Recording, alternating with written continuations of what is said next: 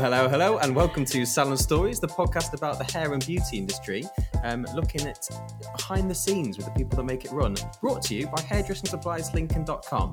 I'm your host, Josh Reese, and with me I have my wonderful assistant, Kelly. Oh, that's a nice intro. Yeah, Instead of making a dig that I've actually turned up. Well, yes, for audio listeners, we've had a bit of a mare this morning and had to record the podcast about 40 different times. And at the moment, we're on the one mic. As distant as we can be, but I feel like you're still within range to hit me if I say the wrong thing. So yes, be nice, don't be a diva. Exactly, play safe, be nice. Do you want to introduce today's guest? Yes, I would love to. So first of all, we're so honoured to be able to record this with today's guest. Not only is he an incredible, talented and skilled barber, he is also educating barbers whilst raising awareness for suicide prevention. We would personally like to give a huge welcome to the one and only Tom Chapman. Thank you ever so much. That was a lovely intro. Yeah, brilliant. I think my mum wrote that, didn't she? We got it through the email this morning, yeah. And lovely lady. Not joking, that was the first time I read it. You're fine. It's all good. It's all good. We're going for a little bit of a loosey-goosey feel, I feel like, today, just because we have had so many sort of audio issues. We just want to be able to record. So it's fine. We're all in a bit of a more relaxed place now, I think, which I think will do is good. And it's good because obviously the stuff we want to talk to you about today, Tom, can often be quite difficult to speak about. Especially when we're on the subject of suicide and suicide prevention. I don't feel like death is something, particularly in the Western world, we tend to talk about all that much, which maybe we should. So we're really grateful to hear your story about the Lions Barber Collective, of which you are the founder. So, I mean, why don't we start off at the very basics? Why don't you tell us a little bit about yourself and how you came to bring that collective about? So the Lions Barber Collective was founded in 2015. I lost a friend to suicide in 2014, and at the time I wanted to do something to change that, help save lives. You know, I didn't want to see that happen again. It was the first life that was taken from us. I'd lost older relatives, but it was, a little bit older. It was their time almost, although it's never easy. But to have someone 27 and a friend take their life was very difficult. And life got in the way with salon and being busy, and then about a year later, it kind of manifested itself in the form of it was going to be a one-off lookbook, which I gathered 30 barbers from a Facebook group together and organised them into donating an image of a haircut that would be then published, and through sponsorship and selling the book, we would raise money for charity. We had lots of suggestions for charities, and a lot of them were around male cancer, but I was very aware of all those charities that were mentioned, and I wanted to do something different. I felt needed the awareness. And one of the guys, Paul Mack from Ireland, suggested suicide prevention. And that really hit home with me because I was completely unaware that was something you could raise money for, raise awareness for, that there were charities there. And even though things like Samaritans are well known, I wasn't completely aware of what it was for or the importance of it. And because I'd lost somebody to suicide, I thought, how many people out there have lost somebody, are struggling by themselves and don't know that these things exist, or there is help out there. So that's why I went with that. And then I realized very quickly that as hairdressers and barbers, we're actually listening every day to clients who joked about that we are psychiatrists and poor man's therapists, and people confide in us anyway, and we are confidants. And then I realized very quickly that actually we could do something with the listening and skills and the position that we have in our communities as a hairdresser or barber.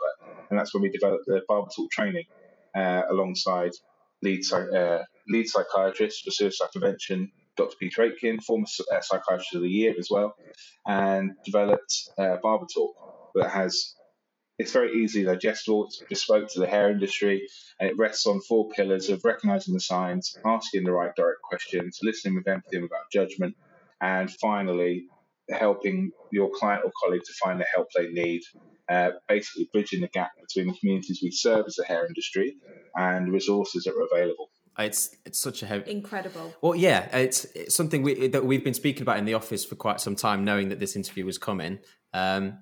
And it's kind of been healthy for us, I think, to be able to talk about the reality of, because I mean, it's such a trope at the moment that 2020 is such a pants year and it's such a difficult year. But I think really every year is hard. It's just bringing out a lot of issues that people are having. And like you said, when people are finally going back, we've had guests before. One of our last guests, Tom Badger, who's a local hairstylist here in Lincoln, was talking about this very thing, about the idea of being, as you say, like a poor man's therapist as a hairdresser or a barber. And you hear so much, and it can be quite a release for clients. Well, it is, because I worked in a spa because I'm a massage therapist, and I've worked in a salon, so I'm beauty as well. And you have clients coming in and they talk to you about stuff. And I think it's because you're someone as a therapist, beauty and hair, that they can trust. And also it's all confidential. So it's for them, for the client, they know that they can talk to you about something. It's a bit of a release for them. And you can't say anything about it to anyone. You can't judge. You're there to obviously make them feel better. And like you say, be that therapist for them. Yeah. And it's been cool to see with you, Tom, with what you're doing, is you've brought obviously your passion for wanting to help this cause of suicide prevention and awareness, and married that with your particular talents and skills with the barbering.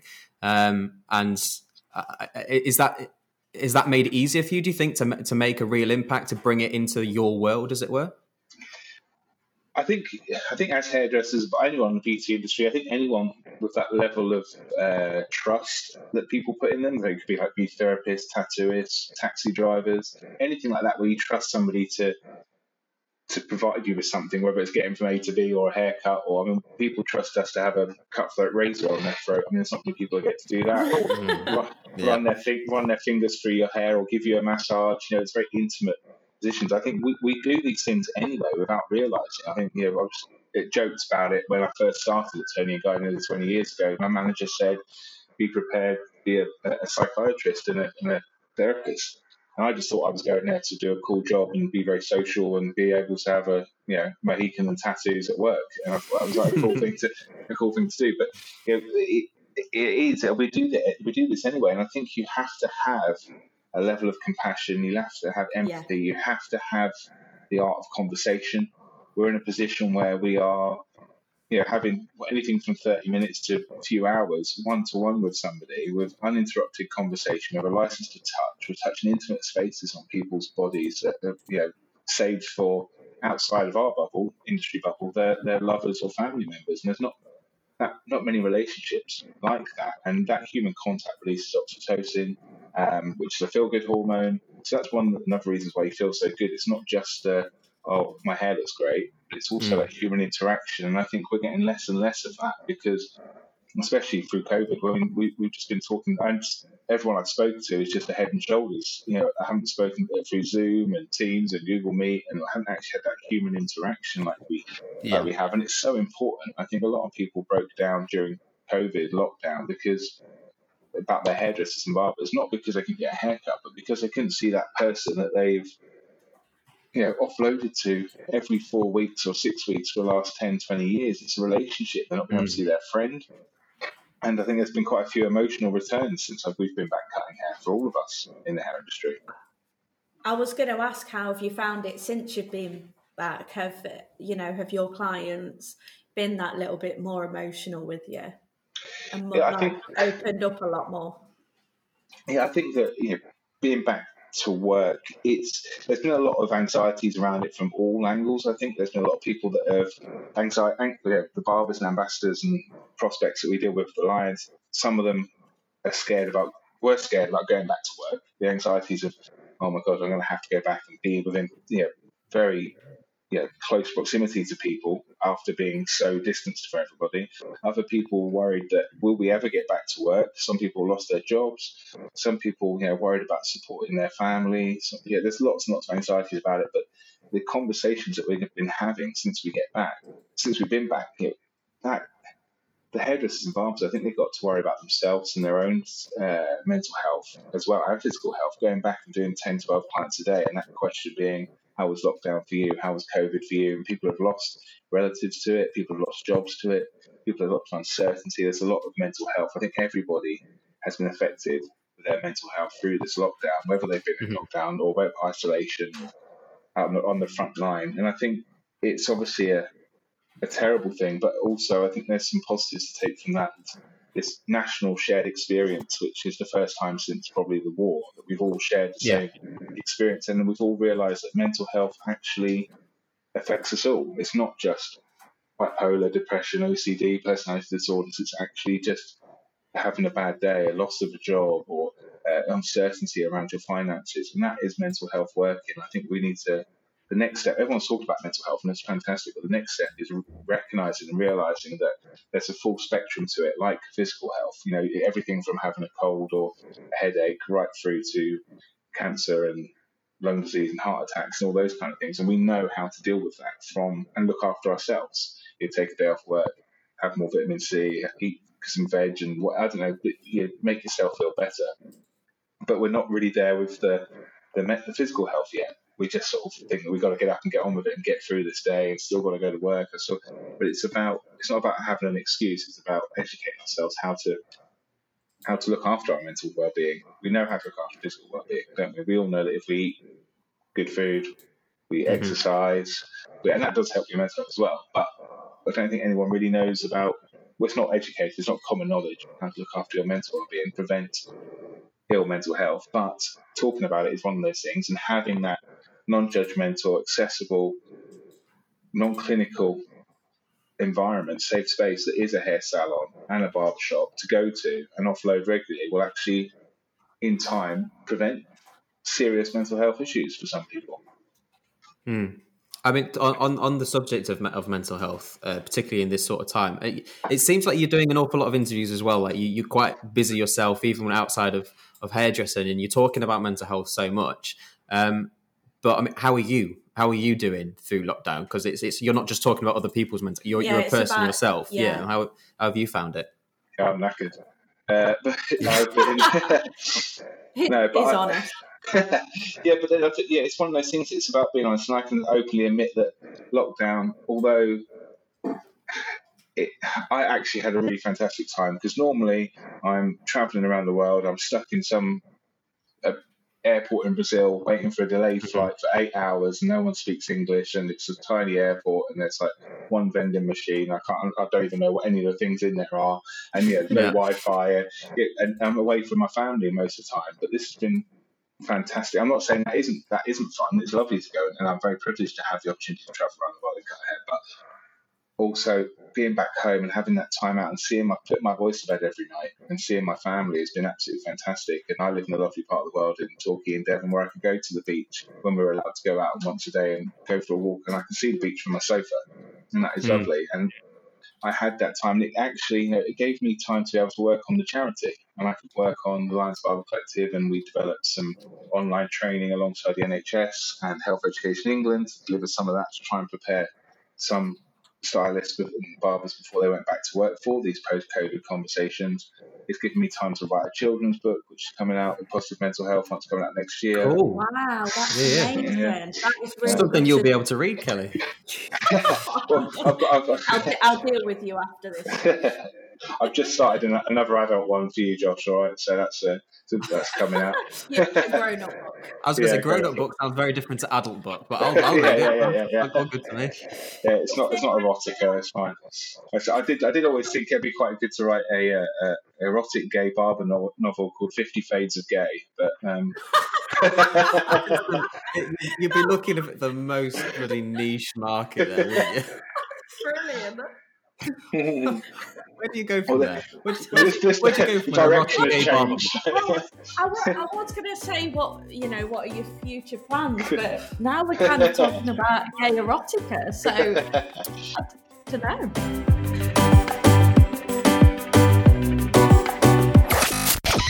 Salon Stories is brought to you by hairdressingsupplieslincoln.com, one of the UK's largest independent wholesalers. They've got a huge range of products from like hair dyes, electricals, styling products to shampoos. You can also get next day delivery, and when you use the code POD5, that's POD5, you get a nice little 5% off your entire order on us. Sound good? Great. Anyway, back to the show.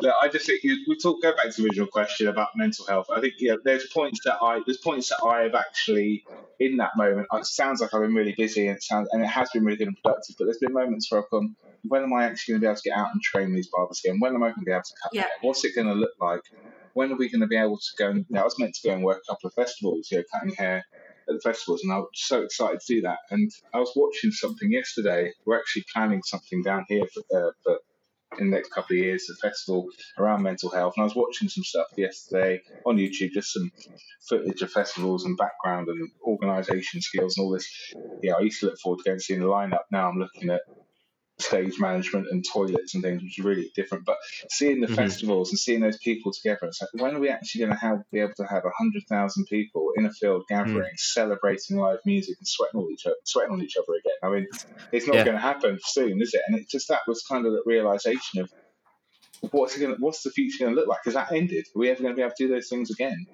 It's quite scary, isn't it? Yeah, I mean, I hope not, but I mean, outside of this, I'm in the music industry myself. I'm actually a folk guitarist and singer, and that work's just gone. It's dead. Yeah. The industry doesn't exist right now, and hopefully, obviously, we'll be able to bring it back. There'll always be time for live music and stuff. But yeah, you're right. I mean, obviously, in the folk genre, you don't get many mosh pits or people sweating on you unless you're really lively. But it is a weird, because it's one of those aspects of life that you just take for granted. And it's a great example of, what is new? What is the world going to be now? Yeah, I think it's that level of uncertainty. It's very difficult, isn't it? It's that whole, there's no end.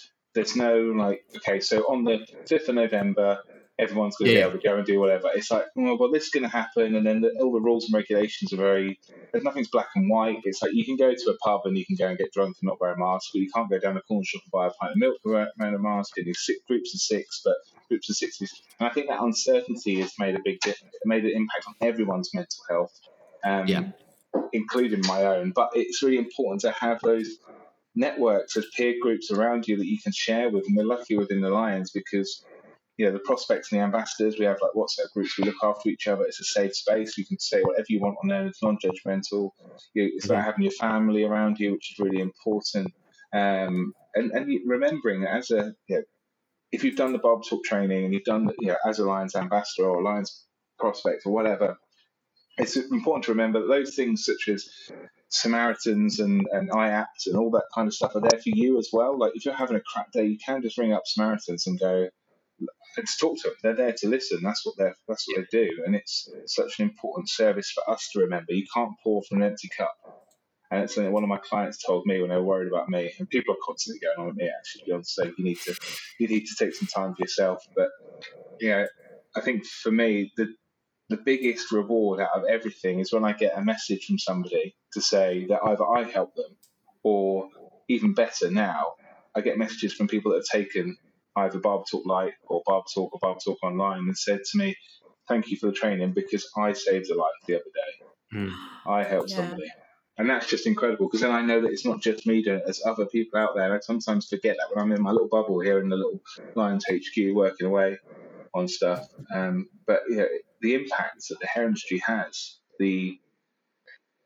just as a network and the infrastructure that the hair and beauty industry has, it's on every single high street, every single your smallest village, biggest cities. It's accessible to everybody. It's affordable to everybody.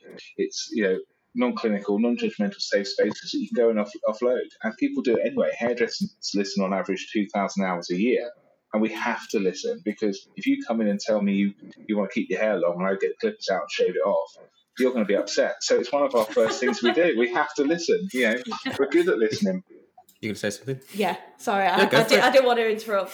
So obviously with you, you're not only just an award-winning barber, you're an author, as we've heard. You brought out a children's book. An erotic barber book on the way. Yeah, that's next, yeah. I'll change one of the characters' names to Josh if you like. Hell yeah. Yeah. I'll take that. I'm sure he looks like him as well. That would be ace. Yeah, weedy pale boy. It can be a pop-up book. Or don't. No one needs this popping up in their face.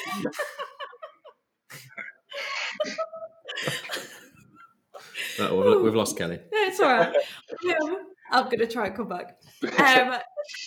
You're also an author, public speaker, yeah. Global barber director and international director. Is there anything else that you're planning on doing with your career? So I know COVID has brought a lot of restrictions. So do you think you're going to try and do more stuff like virtually? You know, what are your future plans? Yeah, I mean, it's really torn, isn't it? Because I think there's something in it that we have to say. Let's say, right, sod it, we're going to do these things anyway. We're going to try and do these things because we don't know what it's going to look like in 12 months to year. But like I was saying then, Josh, about the festival, we were going to do a festival next year, 2021, down here in Paignton, on the beach, a big festival called 2X on the beach, which we're teaming up with Samaritans to do. And and we're going to have to prolong it until, I can't give away too much because this is the first time I've actually spoken about it publicly. So this is yeah. So, but with the news being restrictions last week, and I think we've actually put our minds together with the committee and we're actually going to prolong it and put it back to 2022 to make sure that people are going to buy tickets, because who's going to buy tickets to a festival right now? And it's a completely non-profit festival with all the money going to Samaritans Lions Barber Collective. But the things like that but we're still going to keep on pushing forward with it. But also, we developed the online barber talk training. I've been doing a lot of public speaking, but online through Teams and things like that. I'm at Salon Smart, which is next Sunday with Creative Head magazine, and that was meant to be a big event. I've done it before, and everyone gets together, salon owners, and it's normally a fantastic event. But we're going to have to do that. We are going to a studio in London to live stream it all, but it's just not the same, is it? And I think we all have to adapt. And I'm lucky that I've got a mixed bag of things that I do, because if I was literally still just had a salon and cutting hair all day, I would have been, I don't know what I would have done over the last 4 or 5 months. And I think it's very funny, isn't it? Because people always said to me all the way through my career, going, "Oh, fantastic, you're a barber and a hairdresser, because you'll never be out of work. You can go and do it any way you want." And how wrong were they? How naive we were. Did we know 2020 was going to hit us like this? Yeah, no, but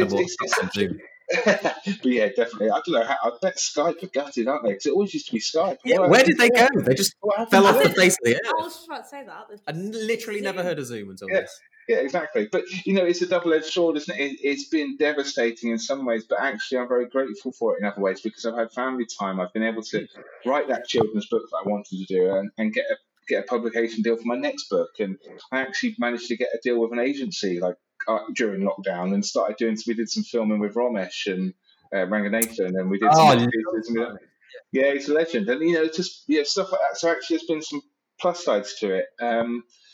But who knows what's going to happen in 2021? I mean, could we go back into lockdown? Could we? I think we have to be prepared for the worst, but also look forward to and prepare for because it came around like a click of a finger, and it's like, I mean, I was in LA doing a hair show in January when they started talking about it in China, and flying back, and then by the time we get to March, we're all in lockdown, and it's just so quick. With all this, it sounds like you've got a lot of silver lining, and I think that's important, especially now. Yeah, you can't put your life on hold, can you? You exactly. Can still plan some stuff. With all this that you've, like I say, bringing out book, you're taking time out yourself, which I think is important.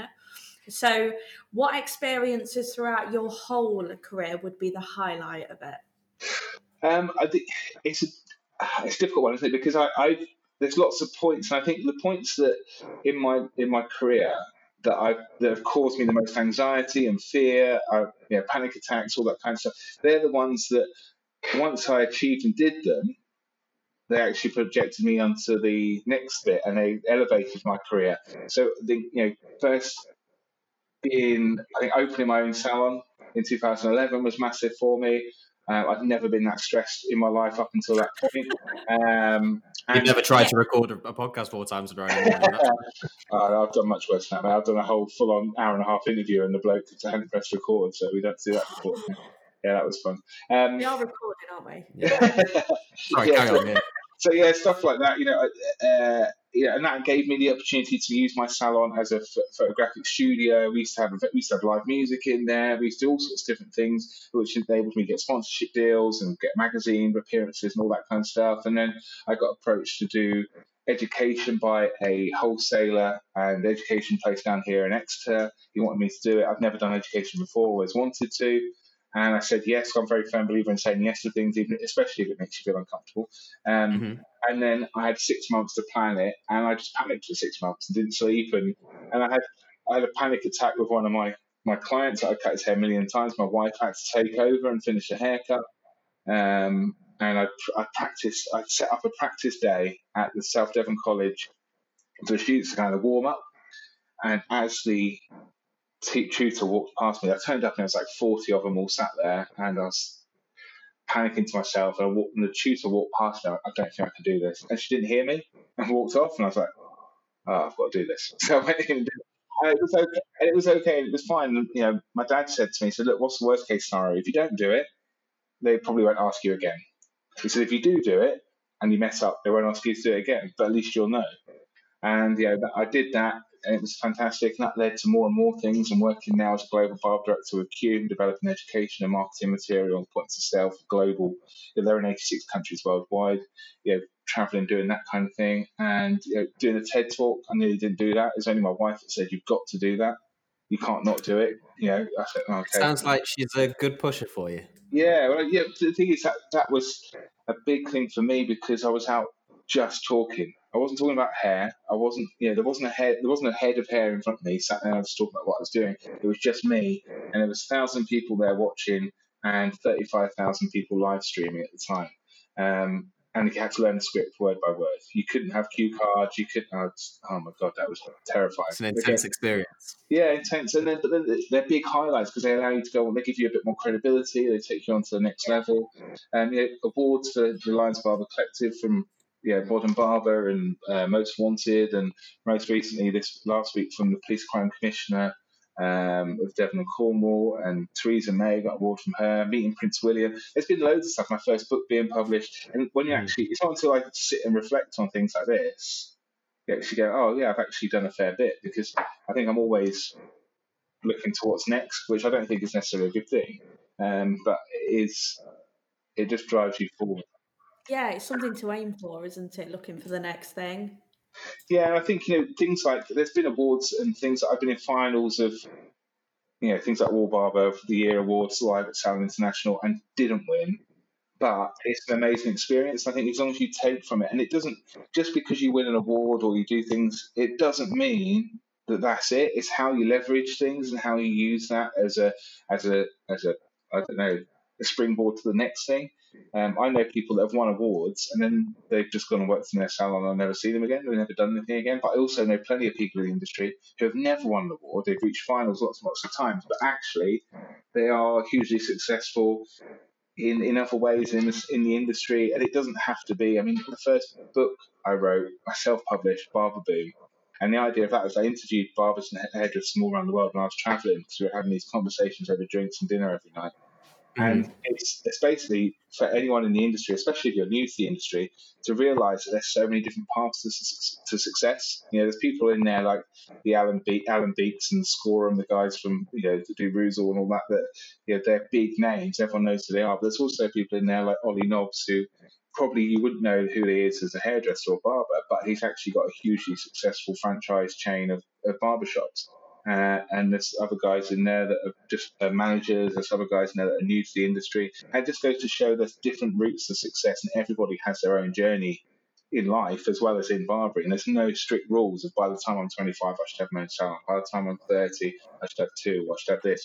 It doesn't have to work like that. I don't even have a salon anymore. I actually do 1 day a week mobile because it restricts me so much. But other people have said to me, why would you, people ask me all the time, why have you not got a salon anymore? You should have a salon, really. You should have a barbershop. But there's no rules to it. You can just do what you can do you. Yeah. Exactly. And would you say Lions is sort of more your baby, your main thing at the moment? Yeah, Lions is my passion. I mean, I've done it for 5 years. Yeah, we just noticed like 4 days ago was your 5-year anniversary, wasn't it? Happy anniversary.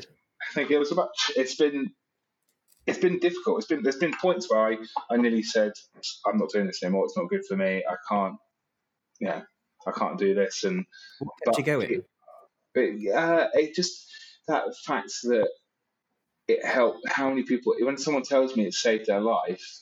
And I think when we filmed the documentary recently as well, that was a real big thing for me, because I met some people who have been affected indirectly, so like the parents of somebody whose life was saved, and things like that. And it's just that whole wider spectrum of how many people are impacted by that. And I've never had to push it it's a bit of a difficult one. I have pushed it, obviously, because I've driven it through, but I've never had to go out there and tout for this idea. People have come on board and supported us, which just makes me think that, okay, it's the right thing to do. And I've given a lot to it, but it's given a lot to other people. It's given a lot to myself, and it's been difficult. But the Lions Bible Collective, I mean, I think because I've got a very diverse day-to-day life, from Lions Bible Collective, writing books, organising events, managing volunteers, all those kind of things, conversations. I mean, I've spent so many times in conversations and Zoom calls with people from NHS, Health Education England, Network Rail. I know all these people. Like, when I started in hairdressing, I didn't think that I'd be speaking to psychiatrists and trained rail managers, and but that kind of stuff is really diverse. It is. It's amazing how you've gone from hairdressing and how far you've actually branched out to, obviously, mental health and where you are now. And can you tell us a bit more about your documentary that's on Amazon? So the £1.7 million pound haircut. That's right. Yeah, for people who want to find it on Amazon Prime. Yeah, it's Amazon Prime. Yeah. I mean, that was something I was sort of approached by a few production companies, and I was very not concerned, but conscious of the fact that they can put the message out there however they want to put the message out there. If they want to make it like a shock doc, or they want to do, I mean, we had little control over it, and because it's my baby as such, it's my sort of brainchild. I'm quite protective over the message that we put out there, and I'm very protective over how the media portray suicide. There's a lot of negativity around it, and actually, it's really important that actually we promote positive stories of people who have been impacted but survived and gone on to be successful, things like that. Because it's really negative stories around suicide, mentioning means of suicide and negativity around it, and sensationalize it, actually cause more suicides in the following year. So each one of those stories can cause 2 more deaths by suicide. Which is, and if it's a celebrity, it's 8 more deaths. So it's really important. Yeah, so it's really important that we actually start to promote it and put it in the media well. So that's one reason I was very conscious about it. But we started working with the team who made the videos for our Bible Talk training, and they suggested, why don't we do the documentary together? So we worked on it together, and the idea was to be able to give a bit of an insight into what we're doing. It looks all shiny and nice because we've got a good logo and some got good media presence, but actually it was a bit of realization that we don't have huge amount of funds. Nobody's employed by the charity. We don't have any full-time staff or anything, and just show people what we're doing and what it actually is behind it all. And along that journey, that's when I found out that the economic burden of each death by suicide is £1.7 million. Completely baffled me, that. Wow. Well, it was, for me, for somebody who'd lost someone to suicide, people to suicide, I'd only ever focused on that emotional burden, that loss, for myself, for the families, for all those people around them. And to hear that was just a big shock. I think, well, how was that? And it's because of things like the inquest, the loss of opportunities, the impact on families, counselling, impact, like police, air ambulances, all that kind of stuff will cost money. And when you think that suicide's the biggest killer in young people under 45, 75% of them are men. And it's like 6,500. You times that 6,500 by 1.7 million. It's a lot of money, economic burden on society. And that kind of made me sort of go down the path of, right, so somebody in government somewhere is aware of these figures, and there is a budget there for that, because that's a lot of money somewhere. But why is there not more money being invested in mental health and prevention? And because prevention is better than the cure, and there's no cure to suicide. But it is preventable. Suicide is preventable, and hopefully, for what we're doing with the Lions Bible Collective, through this huge infrastructure of the hair industry, and eventually, I would love to get it into the curriculum. I've spoken in Westminster about that. But we're doing something down here. NHS South West Mental Health Clinical Network, catchy name, I know, and Health Education England are the NHS has got some fantastic names. God, great, yeah, it's not their strong suit. It's very literal. Is exactly what they are. So we're working together with them and Training Provider Network, which is they oversee all the training providers in Devon and Cornwall, to try and do a trial, get some funding to do a trial to train all of the students in the hair and beauty industry here in Devon in Barber Talk, so that that's the real legacy, that's the real change. If we can train all of the trainees in beauty and hair, then in 20 years' time, the whole industry is going to have that pretty much. That's amazing. That's the only way to really make the real change. I think on a long-term scale. I think it's a half-day training session. We learn about, one of the first things we learn about in health and safety is the physical aspects of it, the ringworm, the lice, the psoriasis, of all the lovely pictures in the book, the graphic. Lice now, this is frustrating. I'm going to have to... Yeah. But I've been cutting hair 18 years, and I've dealt with that a handful of times. A couple of kids come in with lice. You get the odd client that has psoriasis. I don't think I've ever seen ringworm.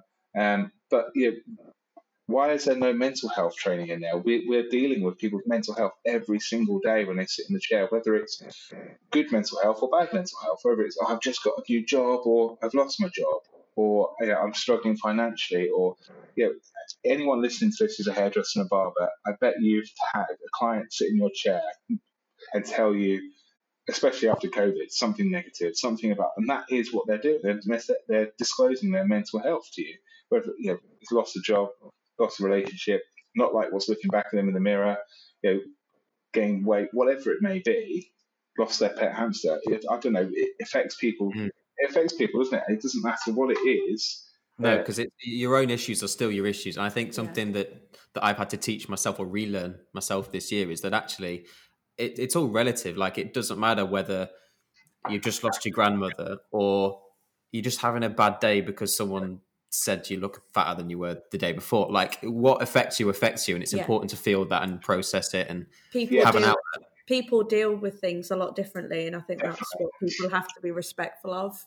That's a massive one there. And that's something that we talk about in our training when we do the listening. It's really important not to tell people that when you're listening, just give them the opportunity to listen, give the opportunity to talk, and not tell them, I know how you feel, or I understand, or when my hamster died, this happened, whatever it may be. Do you know what I mean? Because you talked about your nan dying, but my relationship with my nan will be different to your relationship with your nan.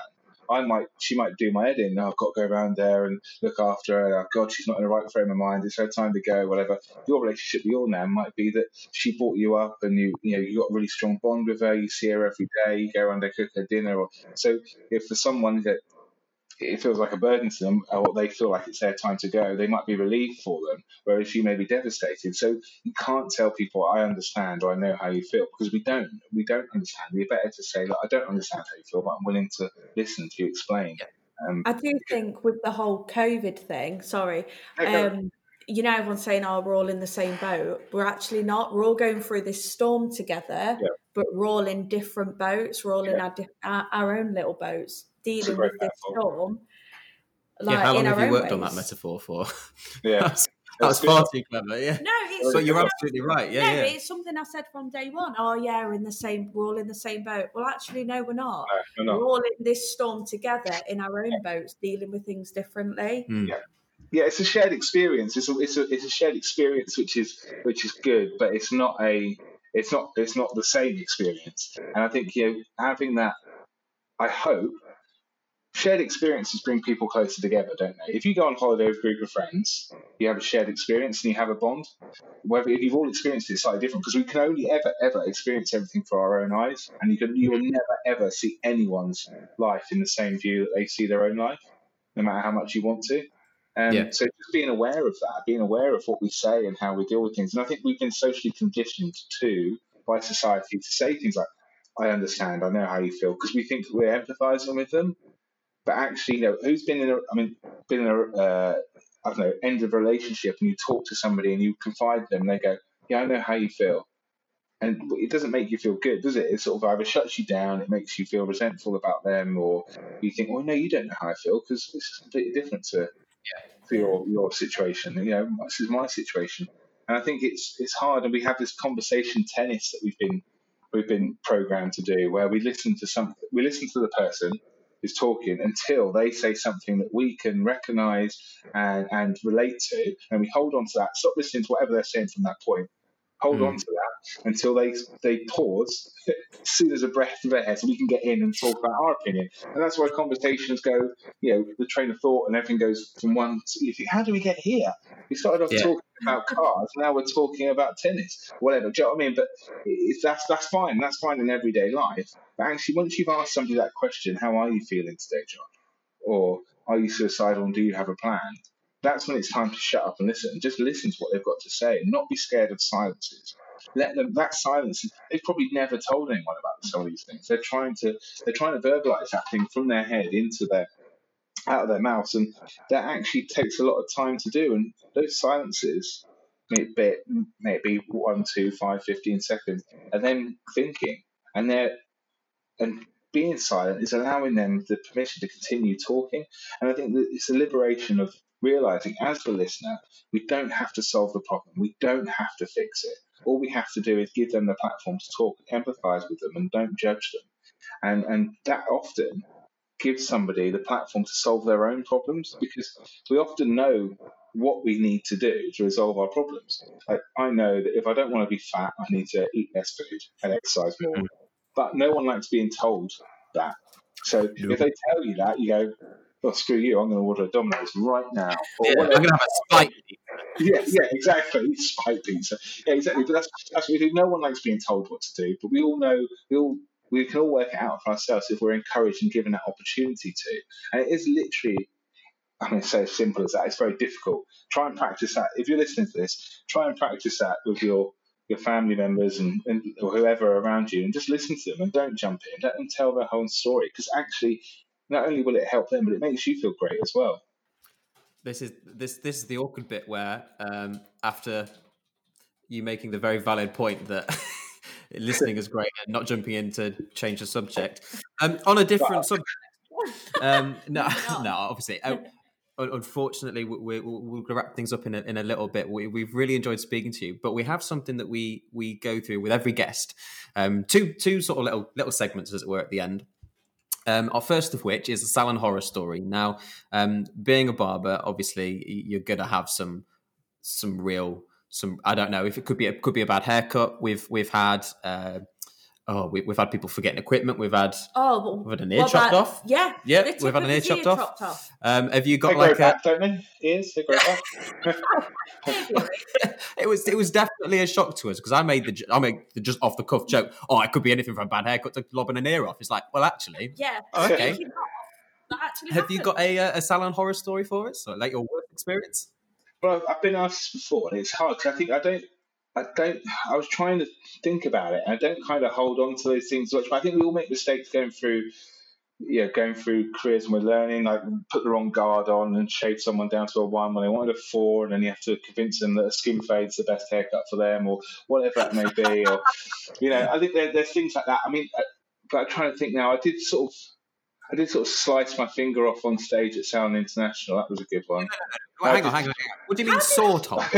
Well, I didn't actually slice it off, but I was doing a slicing technique and just went straight through my finger and blood everywhere. And I just used it as a to promote how sharp the quartered steel scissors were. Look at how I didn't feel a thing. Yeah. I still got all my fingers, but it was no one had a plaster, which was interesting. So I was just bleeding out on stage, which was fun. But whatever, these things happen. I was like, look, how many people here have cut themselves before cutting hair? Like, if you haven't, then you will do. And I just have. Not there, clearly. No, exactly. It's just one of those things. I don't know. I think there's obviously a situation. I think we all deal with things that go wrong, because no one's perfect. It's about just looking at that failure and going, look, failure is an event. Yeah, failure is an event, not a person. I am not a failure. I made a mistake. But as long as I learn from that and move forward, it's just one of those things. I mean, I've been on stage with people that have cut people's ears and bleed. I've been on stage. Things go wrong, and at the end of the day, a lot of people, it's only we deal with it ourselves. We take it on board and we shudder and have guilt. But other people probably don't even remember it, or it's just one of those things. Yeah, exactly. We all have these things, and we all deal with them our own way. It's actually sometimes it's about letting those things go, and there's a lot of things. There's a lot of stuff between the difference between shame and guilt, and how we deal with those things. And shame is something that we put on ourselves, and guilt is something that others put onto us. And this just I'll talk about this for another hour. I'll wrap it up there. Fair enough. With a final question before we go through, because we'd like to sort of like tell people where to go to look you up a bit. We'll get to that in a second. But first of all, I am the son of a preacher man, and my minister father, bless him, has a question he likes to ask people he's meeting. Pretty intense first question, to be honest, because he feels that you just by their answer you can get to know like what type of person they are and a little bit more about them. So you live your life pretty out there. You're an open book. But is there anything about yourself that you don't feel people know that you'd like them to know? Oh God, no, you don't want to know the real me. No, I think one of the things that guilty pleasure that people don't. I've got two things that outside of hair and suicide prevention, all that sort of stuff around. But my biggest things are I'm a huge wrestling fan, professional wrestling. That's the only thing I really get time to watch on television, or not on television, on the computer whilst I'm working. So I'm big into that. And the other thing I really love is Disney. Absolutely love it. I've been to Disney World 14 times. I've been to Disneyland twice. And that's just where I've got Disney tattoos. That's my sort of like, I sit longing. I watch YouTube videos about people walking around Disney World and stuff like that. So it's really weird. I've travelled all the way around the world with work, but the only place I would probably pay to go is Disney. Fair. Okay, we've got a new final question then. Favorite classic Disney film, and there is a right answer. Right, I've got this tattoo. See that? Like Gaston. Yeah, no, it's like Gaston. Yeah, there's some horrible footage of me singing karaoke with Matty Conrad in Vancouver on stage at a barbering show that Mark Payton put on in Vancouver, and after the after party they had karaoke, and obviously they'd seen that tattoo, and it's like, Tom Chapman, come onto the stage now with Matty Conrad, and we sang that song. And to be fair, I had probably been drinking for about 6 hours before, so I don't remember any of it. I didn't remember it until the next day when I saw on social media everyone had tagged me in it. I'd actually taken my shirt off and I was flexing and all sorts of stuff. So that was a nice thing to wake up to. Can I jump in and ask, can we find that video anywhere? Yeah, and that's one of those things that I shudder over every now and then. Oh, yeah. Oh, the amount of videos that I've found the morning after and shudder, it's not great. Damn mobile phones. Exactly. The correct answer, of course, was The Jungle Book, but I'll give you it for the dedication with the tattoo. Jungle Book's a good one. That was the last animated movie that Walt Disney ever saw before he died. Okay, right. Okay, I believe you that you're a massive Disney fan. Because who else knows trivia like that about Disney? So we're going to do a follow-up Disney podcast. I think we should. Right? Yeah, I like Disney. Let's get down to business. Yeah, let's do that. Tom got it. Did you get the reference? What? A bit of Mulan? No. We're going to move on. So thank you so much for coming to speak to us, Tom. Honestly, I'm going to have that song stuck in my head all day now. 3 days, mate. I've had it in my head for 3 days. It's been amazing having you on here. Yeah, it really has. It's been such a pleasure. If people want to find more about you, that you can go to Amazon Prime. It's a great source about the Lions Barber Collective. Search for the £1.7 million haircut. I highly recommend it. Have you got an Instagram you want to promote, or you'd like people to follow you on? Well, if you've got the Lions Barbers, if you go on Twitter, Instagram, whatever, it's the Lions Barbers, it's the handle. Go to the lionsbarbercollective.com. You can see everything on there. Is there a way for people to donate towards the training there as well? Yeah, so you can do, there's donate, ways to donate on the website. There's also a fundraising pack as well. So you can go and download that, which you can do your own fundraising and posters and things like that on there. Fundraising is very important to us to continue. So we're a very small charity. We've got a long way to go. We want to be sustainable. So we want to continue doing this. We want to train everybody. We want to change the industry for not only for the people sat in the chair, but also for the hairdressers and barbers. Prepare you for that situation because you're going to deal with it anyway. So prepare you so you have confidence in yourself to be able to listen to that person and pass them on and keep them safe. Amazing. Honestly, mate, thank you so much. It's been a joy and a pleasure. Absolutely amazing having you here. Thank you. Yeah, it's been brilliant. I think the first recording was way better though. Oh. This episode of Salon Stories was sponsored by hairdressingsupplieslincoln.com. It was edited by Josh Reist and produced by Alice Leonard. Don't forget to subscribe, and please do give us a positive review, as that really does help us out a lot. Also, if you want to see a little bit of what goes on behind the scenes, follow us on Instagram. That's @SalonStoriesPod. Thank you ever so much for listening, and we'll see you next time for the next Salon Story.